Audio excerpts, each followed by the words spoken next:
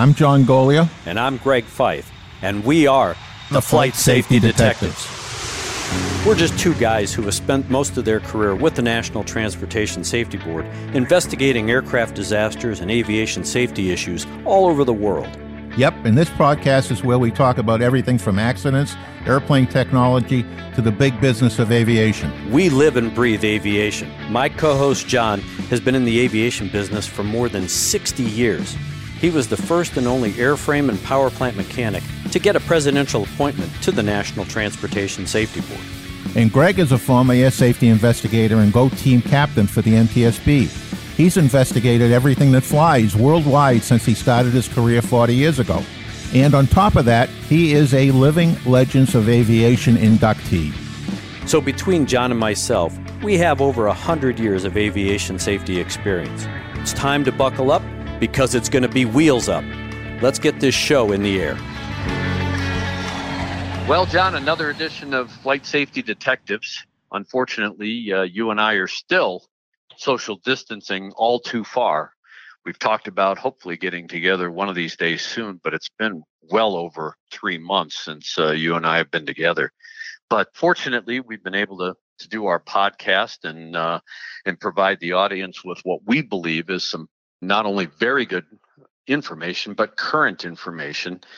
And of course, with this podcast, we have a special guest with us who I'll talk to and we'll interview shortly. But one of the things that has recently happened at the time of this podcast was a major accident that occurred in Pakistan involving Pakistani International Airlines and an A320 Airbus that was attempting to land at an airport that is surrounded by a number of very poor communities. It's very highly or very densely populated. And so we wanted to touch on that. So before we get into all of that, John, how you doing today? Hanging in there. Still in lockdown. Can't wait for this to be loosened up. You're going to be the only one in lockdown well after lockdown is at least taken off the board because, you do have a sordid history, my friend. So, well, today's my day. Charlie Taylor, the first mechanic, Charlie Taylor Day. That's awesome. Just give us a little history with Charlie Taylor for those people that don't know who Charlie Taylor is, other than Charlie Taylor was a wide receiver for the Washington Redskins eons ago. Well, the original Charlie Taylor was a farmer in the Midwest that went to work for the Wright brothers fixing bicycles. In fact, while they were down in the Carolinas playing with their gliders, he actually ran the bicycle shop, manufactured bicycles, repaired them, and generated the revenue that they used partially to fund their operation on that flyer. But also, he was an unbelievably skilled person, because he not only built the flyer with them, and he built their engine from scratch because nobody else would build the engine. So he actually built an engine bigger than what the Wright brothers wanted because he thought that they didn't have enough horsepower. They wanted 8 horsepower, and he built a 12 horsepower engine. In those days, horsepower was just displacement.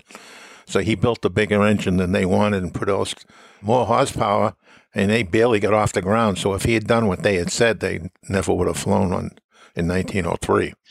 And then what's the award that is in his name?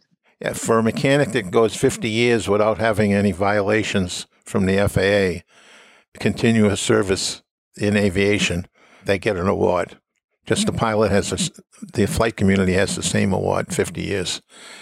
And I'm proud to say that you are a recipient of that award. I am. I don't know how that happened because I know you have violated a lot of things. They must not have looked real deep into your background, pal. Quick. Have to be quick. Yeah. Operating at night, stealth. Well, that helped. I worked for about 30 years on midnight shift. And one thing about federal employees, they don't work midnights. Yeah, that's for sure. Well, we are fortunate today to have with us a guest. I am honored to call him a friend of both of ours. His father is very well known in the aviation circles. Brian is making a name for himself as well, although it may not always be a good name. But I'd like to introduce Brian Schiff. So hello, Brian. How are you today? Good, Greg. Glad to be here. Well, we're glad to have you. And I know that, with your background, you've been flying, I think, if I remember right, you're pushing 40 years in the cockpit, starting from the time you started to fly, and you've been an airline pilot most of that time. You're probably pushing now 20,000, if not beyond 20,000 hours, which is typically a milestone for airline pilots these days.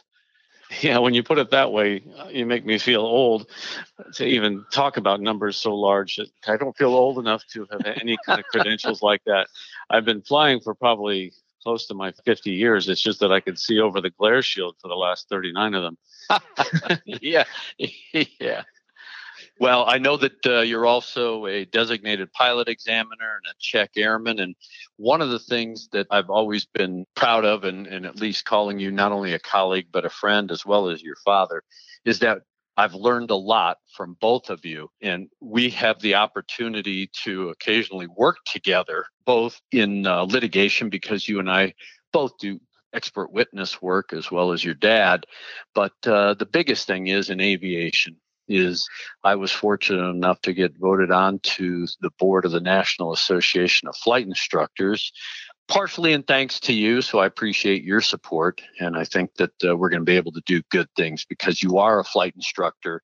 You do a lot of airline stories and discussions, but you are a very accomplished general aviation pilot. And one of the things that I've been impressed with was the video you put together on what we call the impossible turn. We've always been taught in aviation that, in a small airplane, if you lose an engine right after takeoff below a certain altitude, you don't even think about turning back.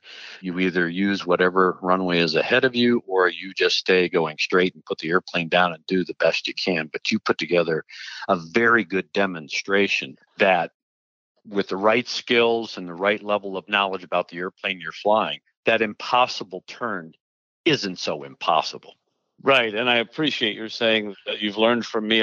Greg, I've learned a lot from you as well. You've contributed so much. I've seen so much of what you've done, and we all learn from one another. I think that's what really makes a lot of the camaraderie in aviation, especially among people who love to teach. And it warms my heart to think that somebody was able to get something from me, whether it be the joy of flight when I teach them to fly and I look over and I see them smiling, or when I see that click in their brain when something finally gets understood or becomes understood. And, we all try to make it as safe as we can. And what you have done and contributed has been wonderful in the aspect of we all want to know what the other guy did wrong. And you have done so much to help us observe that, analyze it, figure out what the other guy did wrong, not to criticize him, but so that we can learn ourselves not to do the same thing. And as far as that impossible turn, we've got everybody's instinct is to do it anyway. And so I just took the baton from my dad, who for over 40 years has been trying to teach people the right and wrong time to make that turn, and when it's appropriate and when it's not appropriate, and how to do it properly, because it's our instinct to go back to where we came from when things go wrong. And pilots are doing it anyway, no matter whether they're told to go straight ahead or whether they're told to turn around at a certain altitude. They're doing it anyway. And that's why we have to teach to do it properly. And I want to get more into that in the conversation with John. But one of the things in the opening that John and I talked about was this recent accident that occurred in Pakistan. And you're familiar with the Airbus. You're an airline pilot. You have a lot of experience. One of the issues amongst many that'll be looked at, I've got some contacts over there who told me that there's a big infestation of birds in and around a lot of the airports in Pakistan because there are a lot of trash dump areas in close proximity to the airport. So, of course, when it was reported that there was an issue with both engines, one of the immediate thoughts, of course, was bird ingestion, similar to a Miracle on the Hudson type event where they ingested geese into the engine. One of the other things, of course, is that they had a mechanical problem of some sort with the landing gear, and that the crew tried to do 2 or 3 approaches, do flybys, shake the gear down, do the things that a pilot would normally try to do to get the gear to come down if it got hung up in one of the wheel wells. So, of course, the mechanical aspects Another aspect will be whether or not they had sufficient fuel that may have led to flame out of one or both engines. So there's a number of issues that investigators are going to be looking at. But one of the biggest concerns, and I think it applies worldwide, and John and I have had this discussion on previous podcasts, and that is because commercial aviation has really gone into suspension because of COVID-19. A lot of the airplanes that are now coming back into service have been sitting for a while. And so, of course, a return to service, were these airplanes, or at least was this airplane, in a condition for safe flight after possibly having sat for a month, 2 months, maybe even 3 months. Right. Yeah. Now you touched on a lot of different things there. I am a captain on the Airbus right now, so I've been flying it for a little over a year. So I'm somewhat familiar with it. And from the way I understand it, what happened couldn't happen. They told us it's impossible. So it didn't happen. Yeah, I know. For the fear of speculating too early, I mean, there's so many things that could have gone wrong. And you and I, in the work that we've done together, have learned about Occam's razor and combining the birds with the gear problem and the multiple go-arounds and the other things. It starts to get a little convoluted. So I'd hate to blame too much on that and get too far from the initial problem that happened. But I'm eager to learn more about it, and hopefully from you, and maybe we can get to some realistic conclusions without doing too much speculating. Regarding bringing aircraft out from storage, I was a test pilot on our at TWA on our 1011s and 727s, as I was a check airman on those as well. And so when they came out of maintenance, occasionally we'd brought an aircraft out of storage. Oh gosh, anything from bird's nests to small computers that have little dust particles or stray electrons that don't work right. And it's just always a nightmare when an aircraft comes out of storage. Invariably, there's something wrong that needs some kind of repairing. In fact, I remember a mechanic, it probably doesn't qualify for the Taylor Award, but he would come out and he would say, well, that just needs to be malletized. And he would come out with a mallet and whack on the computer and say, go ahead. And all of a sudden everything worked, which is almost frightening. But sometimes computers... That's the way John works when he works on an airplane. So I'm very familiar with his work. There you go. Sometimes you have to hit people over the head to get them to start thinking. Right. Why should an airplane be any different? I've taken airplanes out of storage, and sometimes the very ones that I put into storage, and it is amazing how much goes wrong with them just sitting there. Airplanes love to fly, and I'd rather fly an airplane that's been flying every day with a ton of time on it than one that's a hangar queen that sits and flies 1 hour every 6 months or something like that. No question. Strange things happen to them when they don't fly. Yeah, and corrosion that gets into weird places that you can't even see. You just never know.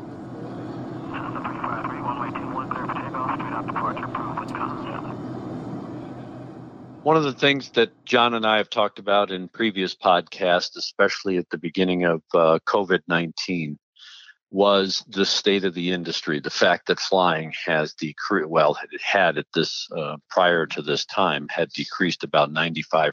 It's starting now to slowly ramp back up. But what do you, from your perspective, since you are sitting in the front end of a commercial airliner, what's your feeling or at least belief of the state of the industry? I mean, are we going to have a very quick rebound based on your experience at your carrier, or what's your perspective of all of this? Well, my perspective initially is, and everybody knows this, is that the industry, like many other industries, has been annihilated. I mean, the likes of which we've never seen, mostly because who among us wants to get in a small tube full of people all crowded together, invading each other's privacy with this going on? That's 9/11 was one thing. And okay, we are not afraid to get back into a house that's already been robbed, and it was horrible, and it really did affect the industry, but it came back. This one, I don't think is going to, first of all, it affected us in a much deeper way because the enemy is still there. It's still lurking among us. And we just don't know the extent of it. The knowledge and the unknowns are just too many and too plentiful for us for the traveling public to trust getting back in an airplane.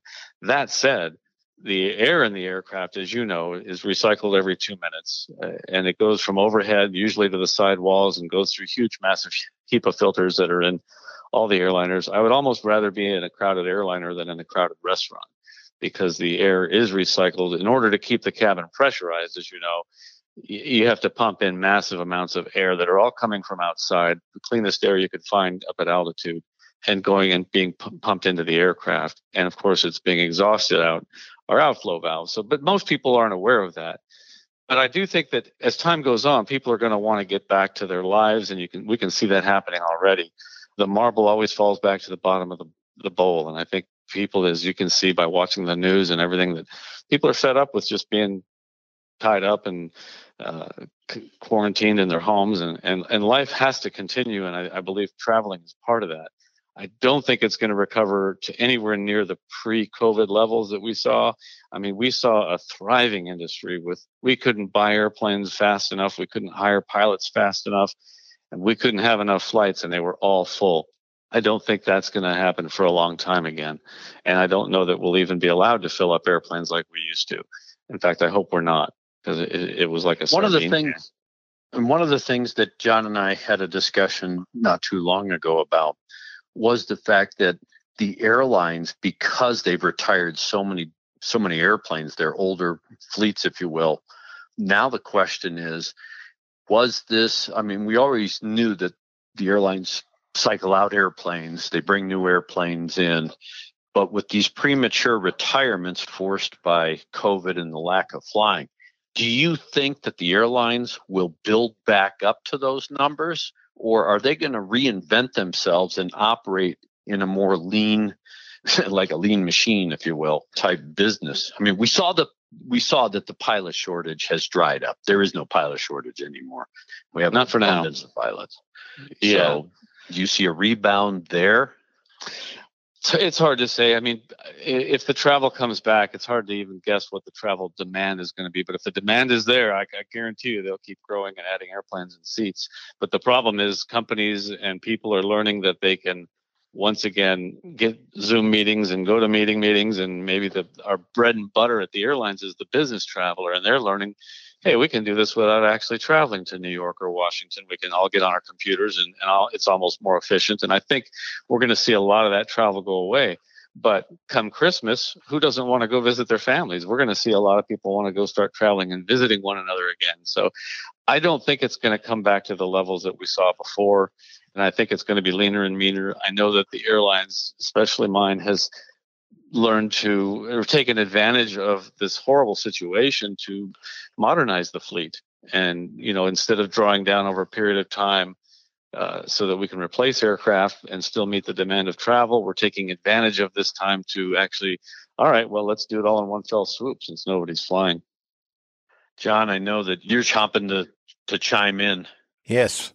The retirements it's interesting to see how many, for example, 777s that are not going to come back. And all the, American Airlines is getting rid of the entire 767 fleet. Admittedly, they're long in the tooth, but they still had some of them quite a few years left on them. But they're just choosing not to bring them back, and they'll go for more fuel-efficient airplanes when the business comes back. And I agree with you. I don't think the business travel is going to come back quite the same as it was. But leisure travel will come back, and that may force a change in the aircraft configuration as well. We might go back to the days where we have many, many airplanes with no business class in them at all. And they're just essentially tourist airplanes, and maybe have the extra legroom on the front of the airplane and maximize the capacity in order to keep the fares affordable. They're never going to be as cheap as they had been, I don't think. But to keep them affordable, so to keep the passengers going. There's just too many people have become accustomed to traveling that they're not going to give it up. And our families are all spread out. I mean, when it used to be that everybody never traveled too far from where they were, but how many friends do you know that still live in the same neighborhood they grew up with? I mean, most of my friends have gone off, some of them, 1,000 miles away from home. We're going to be a traveling nation again. It's just how we travel and for what reasons we travel are going to change. Hey, Brian, did you ever have to take any time off during this period because the flying was so down, or have you been continuously flying?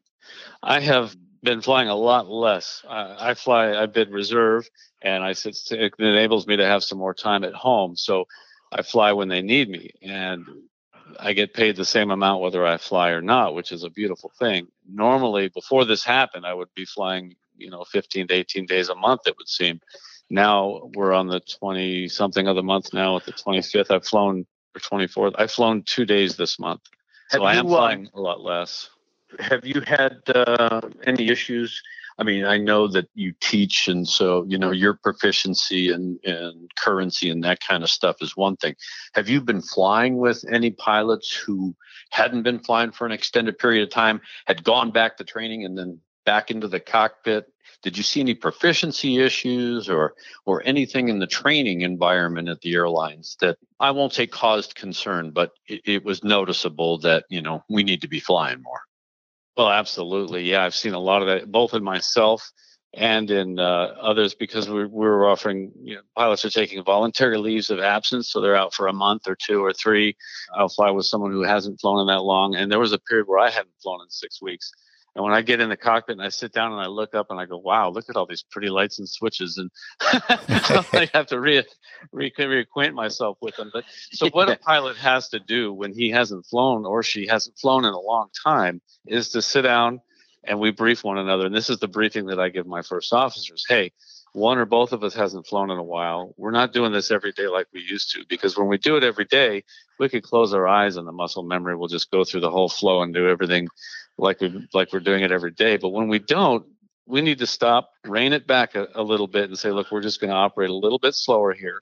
We're going to be a little bit more deliberate, and we may even double check a few things. So yes, there's a risk and a little bit of hazard involved with the risk of not flying in a long time, but you mitigate that by acknowledging it. You brief one another if you haven't flown in a while, so we can kind of keep an eye on each other, and we slow down the whole process and be very deliberate. And it's amazing how fast it comes back. But what we don't allow ourselves to do is to rush and get into a flow of things like we did when we were proficiently flying 80 hours a month. With that being said, you're also a general aviation instructor.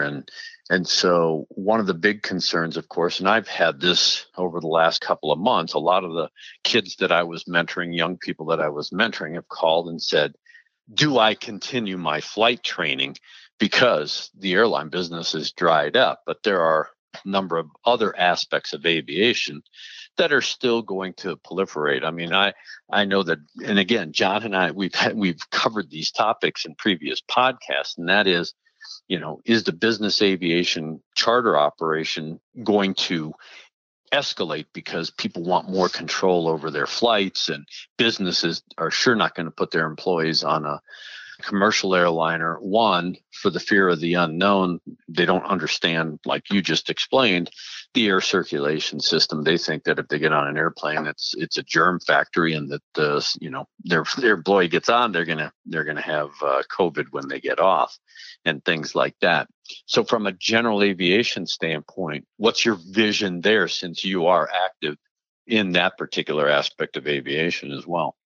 Sure, and that's a good question. Aviation is such a powerful tool to be able to fly from one place to another, to be able to get a vantage from the air, or to move cargo, whatever the case may be, to law enforcement, to medevac. There are so many aspects of aviation that are just crucial to our infrastructure.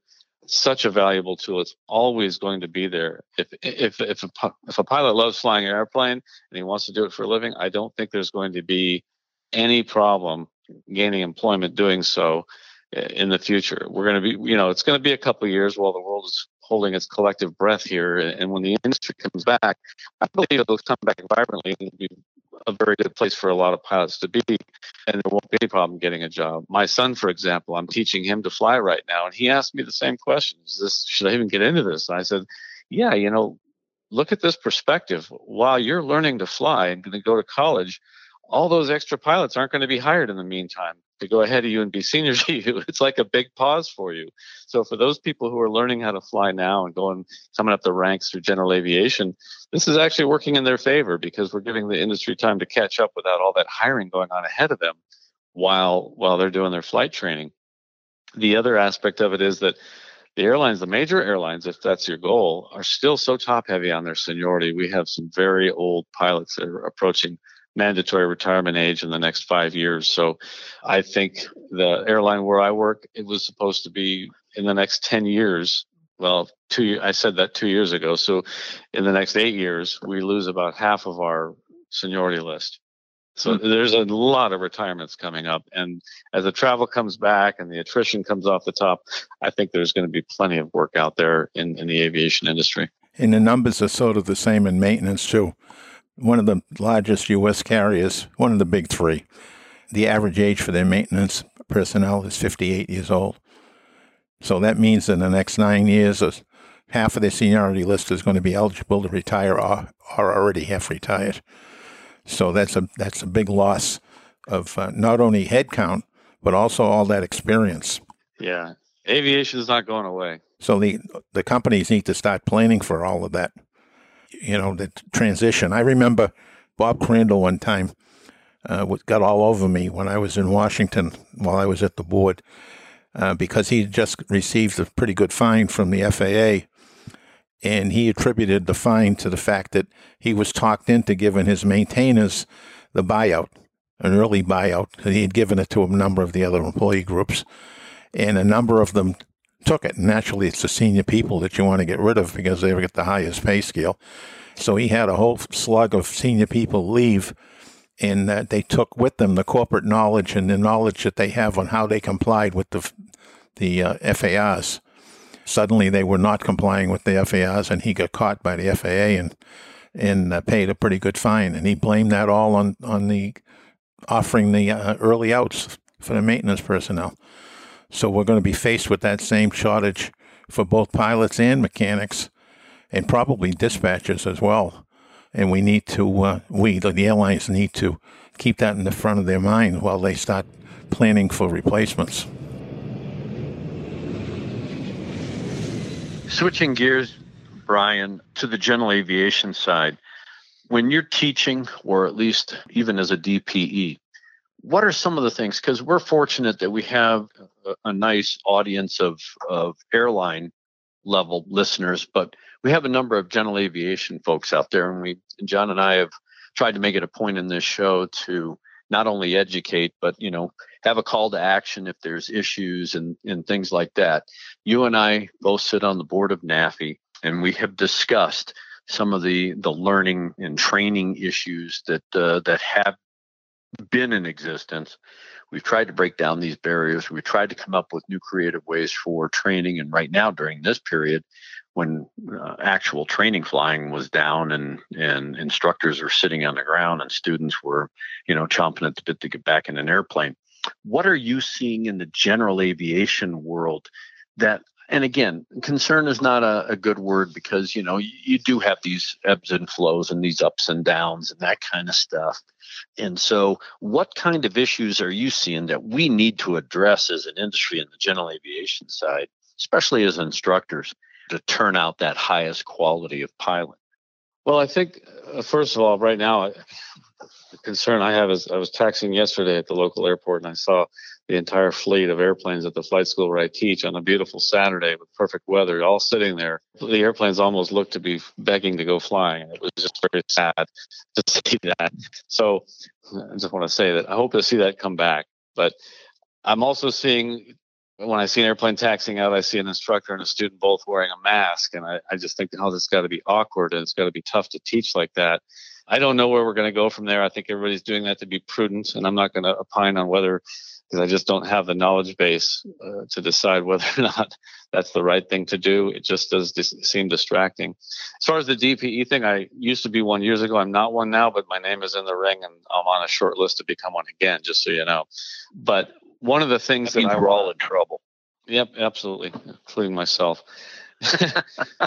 The concerns right now that I'm seeing is complacency. I just don't want to see someone who has not flown in a while, because we may be spreading out our lessons longer. We may be spreading out our joy flights longer apart.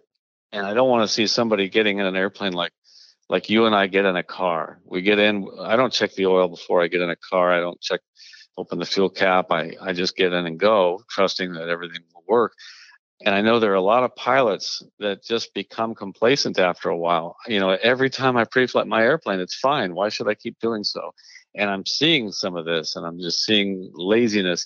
And I really would like to see instructors encourage very thorough pre-flighting, not to regard getting in an airplane like you get in a car. I mean, I see some pilots that get in, they crank up the radio, and I've tried it. I've tried listening to music when I fly. I just can't do it because I just feel like I need to be listening and attentive to the airplane, to every sound it's making. I just need to be in tune with it. And I need to constantly be focusing on where am I going to go if my engine quits now? What am I going to do if this happens? And I'm always asking what if. And I think pilots should have a tiny bit of fear when they fly. And I don't want to say they should be afraid to fly, but they need to be just enough apprehensive, just enough to be looking for ways to mitigate all the little things that can go wrong and be ready for them. Because I'm just seeing so many pilots being complacent and just thinking they get in, turn the key and go and point the airplane and drive. That's not aviating, it's driving. And that's one of the things that I'd like to watch everybody be very careful about. One of the things that just bothers me, and it still is happening up until this period of time, but I still don't understand to this day how a pilot can take off in an airplane, venture off on a cross country, not having done proper pre-flight planning, and run out of gas. And that still continues to be a problem to this day, no matter how many articles have been written, how many people like you and me preach the message. John's gone out there and given speeches on behalf of the NTSB about issues. I mean, come on, really? You're still running out of gas. I know. We just had one out here locally that it flew across country, came back, did some touch and goes, stopped and had lunch, and then took off to fly a very short flight to his home airport. But he had way too much air in the fuel tanks. And shortly after takeoff, he lost an engine. And that's one of the things that I teach in my possible turn seminar, is that the first thing you need to do is avoid having the engine failure, because most of them are caused by the pilot. Sometimes you get a mechanical failure that there's just, it's just your time, it's unlucky, and it happens. But there are so many things, either fuel mismanagement, the fuel system, the fuel valve, the shutoff valve, the fuel in the tanks, or the fuel cap is off. There's so many things that can cause an engine to fail as a result of fuel starvation that the pilot has control over, and yet they just don't choose to do it. Sometimes I think it would be better if we just took the fuel gauges out of the airplane. Yes, and I agree. Because they serve absolutely no purpose. The fuel gauge on all of my students, they wear on their wrist and their finger. So if they stick their finger in the tank and they can feel fuel, they know they've got X amount of gallons. And if they run that engine at full power, they know it's going to run X amount of hours. So they note the takeoff time, and the watch is going to tell them how much fuel they have. And then every time they stop, they top it off again. I have people laugh at me for having students fill up after a short flight, or let's say an airplane just came in. The instructor will say, we just did an hour in the pattern and it was full, so you should be fine. I shame them for saying that in front of my students. I'm like, we are going to leave with full tanks. Weight and balance permitting, if you can leave with full tanks, you should. There's no reason not to, because it's known. It's a given quantity of fuel. The gauges mean nothing. What a previous instructor tells me means nothing. I don't know. And I've had this happen. I've had one engine failure in a light aircraft, and it was as a result of fuel starvation. It was because of a fuel line came off the engine. Plenty of fuel on board. But if you have a fuel line that's leaking fuel while you're flying, and you're lucky enough not to have a fire, then you don't know how much it's burning in that 1 hour, how much is burning or losing, and so on and so forth. So maximize it. Nothing as worthless as the air in the tanks or the runway behind you. And I don't get it either, but I really would like to see a massive campaign to teach pilots to take that more seriously. Yeah, the numbers have been pretty consistent for over the last 25 years, and that is about 1/3 of the accidents that we have fuel starvation as a cause. Well, how cool could it be if we could just knock out 1/3 of the accidents that we have by telling pilots to just always top off and always check their fuel and never trust their gauges? Yeah, but you know what? In the GA community, so many pilots are squeezing every penny that they can to get their flight time, and their fuel is 20 cents a gallon cheaper in their home airport. Then we got to get back home. We got to nurse it over there to get there instead of taking an extra 10 or 20 gallons. Yeah, that's sad. I'll pay for it. It's you have to ask yourself after the accident, would I have paid that extra 20 cents a gallon? The thing that always just I shake my head at it is we've got guys at the airport where my office is and I fly out of that will fly 15, 20 minutes away because the gas is 3 cents a gallon cheaper. Dude, you just burned up all that savings commuting to it and from it. So why do it? I'm too lazy to do that unless I'm going there anyway. Yeah. I mean, it is crazy.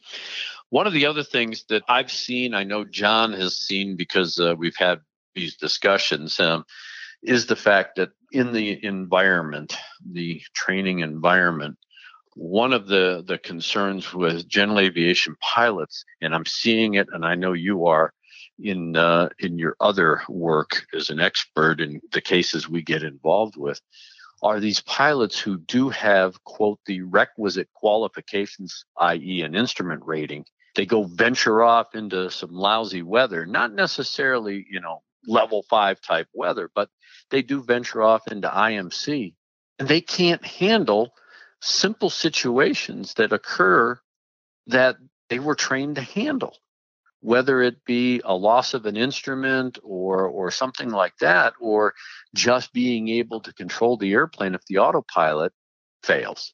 It is very concerning to me because we're seeing a lot of those, at least I am seeing a lot of those types of accidents. I don't know, if you've been seeing it recently, but I sure have.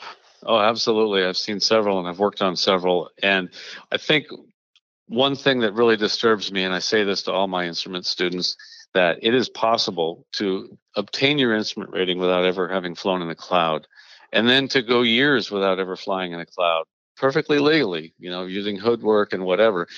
Putting the hood on and flying in a cloud are so diametrically polarized things that it almost behooves us to not allow someone to get an instrument rating without having been in the clouds. You can't cheat. And the human brain acts much differently in the cloud than it does when it puts a hood on, knowing that you can just flip the hood off and see perfectly out the window and fix everything. And the unusual attitude recovery, same thing. I think that all instrument students should be required to fly in the clouds in IMC. And if an instrument pilot can't go out and get that kind of experience currently, to do it in a simulator, because you just can't cheat. And it's so different. But I'm seeing a very big lack of skills. And if I haven't been up really in IMC in a single, I won't do it. It's much difficult to fly single pilot IFR in a light aircraft than it is to be in an airliner flying a Cat 3 approach down to minimums, which I do all the time. I routinely fly ILS approaches in all kinds of bad weather down to an ungodly low altitude before I ever see anything. If anything, sometimes we don't have to see anything to touch down. And then the nose starts coming down to the runway, and I start seeing centerline lights going underneath my nose wheel. I do things like that, yet I am still afraid to go get a 172 and fly an approach down to minimums. I just wouldn't do that. Yeah, my feeling exactly. I do the same thing. I always have someone with me who's a lot more proficient, even though I'm current. I'm not as proficient. So I do not have enough of an ego to think that I can do this, just kick the tires, light the fire, and rock and roll. Yeah, a little humility goes a long way. Absolutely.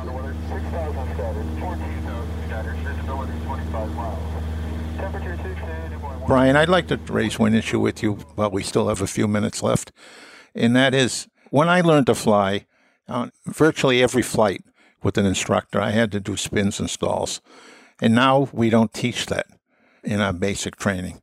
Do you agree with me that that's a negative, that we should still be doing it? Or do you think that teaching it the way we do out of a textbook on the ground is adequate? I think that the statistics would prove that the way we were doing it before, by teaching the spins, was more dangerous because of the way we were doing it. My opinion is that we should be teaching spins. Everybody needs to go out and see one and physically recover from one. But the instructors really need some advanced training on it from people who really know what they're doing. I think every instructor should get that, and then the instructors need to pass that down to the students. That's my opinion. I don't think you can learn to recover from a spin. Yeah, that has been my feeling for a long time. All right, Greg, we're running close to the end of our time limit, so do you have any additional questions or comments? Well, Brian and I could definitely go on for hours. There's a lot of things that we could talk about, and I think would be beneficial to the audience. So we're going to definitely have Brian back.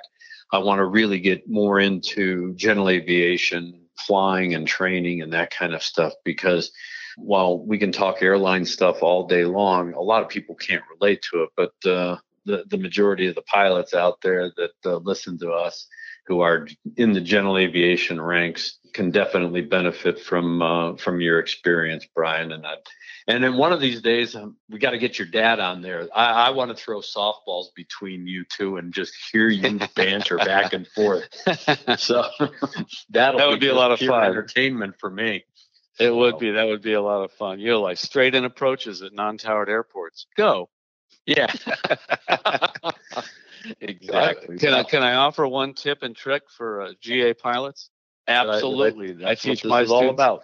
One thing I teach my students to do, and I've been doing forever, and every examiner that's given a check ride to one of my students just loves it, is when they finish the pre-flight, first of all, do one big walk around. Again, just walk around the whole airplane and make sure you didn't miss a wing or something like that. Count, the 2 wings, 3 wheels, all so on and so forth. But then pull the aircraft a few feet forward out of the parking spot, and that way you can actually look at the tread all the way around the tires. And I tell my students, we're doing that to look at the tread all the way around the tires, all 3 wheels as you pull it out of the parking spot. It has nothing to do with really looking at the tread so much as it does to prevent them from ever attempting to taxi out with a tie down still attached to the aircraft. Because the other day I saw someone attempt to do that again. And none of my students do, because they always pull the aircraft a few feet out before they get in. That's great. One of the tricks that one of my instructors taught me is that whenever you do your mag checks, after you finish and you run your engine, taxi a few feet forward, 10 or 15 feet, and then cock the airplane 45 degrees and look back to see if there's any fluid spilled in the ground. Oh, that's a good one. I never heard of that one, and now I'm going to file that one into my collection. Yeah, apparently he had a problem. The instructor once had a problem and had a pretty good oil leak. That's pretty good. I always make my students add power for the run-up while looking out the window. I make them guess to see if they can hit 17 or 1800 RPM, and then look down and see how close they came. It has nothing to do with the skill of being able to obtain 17 or 1800 RPM without looking, as much as it has them looking out the window when they're adding all that much power, so they know they don't start rolling. You know what I used to teach my mechanics, and it holds true for everybody in aviation, that we need to use all of our senses. It's not only what you see, it's what you hear, it's what you feel, it's what you taste. All of your senses you have to use, because there's always information floating around the airplane that you need to pay attention to. That's right. If it tastes like Skydroll, it probably is. Yep. Well, this has been a great conversation, Brian. I really appreciate you taking the time to be on the show and talk with me and John, and we're definitely going to have you back. I just think that you have a lot to offer to the industry. We just touched on just fragments of it, so we'll be looking forward to future shows with you for sure. Glad to be here. I really appreciate you inviting me on. Good. Well, we know that you'll be flying us around and keeping us safe, especially since we know that it would be very embarrassing after this discussion if you did something to ding an airplane, because you know who would be the first one all over it. So Yes, I do. Mum's a word. We would never say anything. Right. That's right. Well, John, I think that was a great show with Brian. It's very informative, and he had a bit of a call to action, if you will. We were talking about flight safety and, of course, general aviation training and that kind of thing. So I'm looking forward to having him back on. I know that it's been a long time since you and I have been together in the studio. We're looking forward to hopefully getting together soon so that we can not only record in person and improve the quality of at least our non-visual show, but I'm also looking forward to doing our video show as well. I can't wait for that to happen. So with all of that being said, I hope that you, the listeners, got something out of this particular show. John and I always try to bring some points to the show so that you can have a takeaway, learn from it. And Brian was a great teacher in providing some points. You can always contact us through our website at flightsafetydetectives.com. you can definitely contact John and I through the email that we have. It's Flight Safety Detectives with an S @gmail.com. We encourage you to write. Tell us what's good, what's bad, what you liked about the show, what you didn't like about the show. Hopefully you get a lot of benefit out of the guests that we have. And I know that some of these shows do run a little long. John and I are now trying to temper that a little bit. So we're going to be talking fast, getting a lot of information, because that's the purpose of the show, is to give you as much benefit from the folks that we have on besides myself and John. So with that, my friend, I look forward to seeing you hopefully soon in person rather than through a computer screen. So, John, with that, I will let you sign us off. Thanks, everybody, for listening, and fly safe. To listen to more episodes of the show, go to flightsafetydetectives.com or the Professional Aviation Maintenance Association at PAMA.org. And wherever you find your favorite podcasts. Catch us next time when John Golia and Greg Fife talk about all things aviation. Thanks for listening.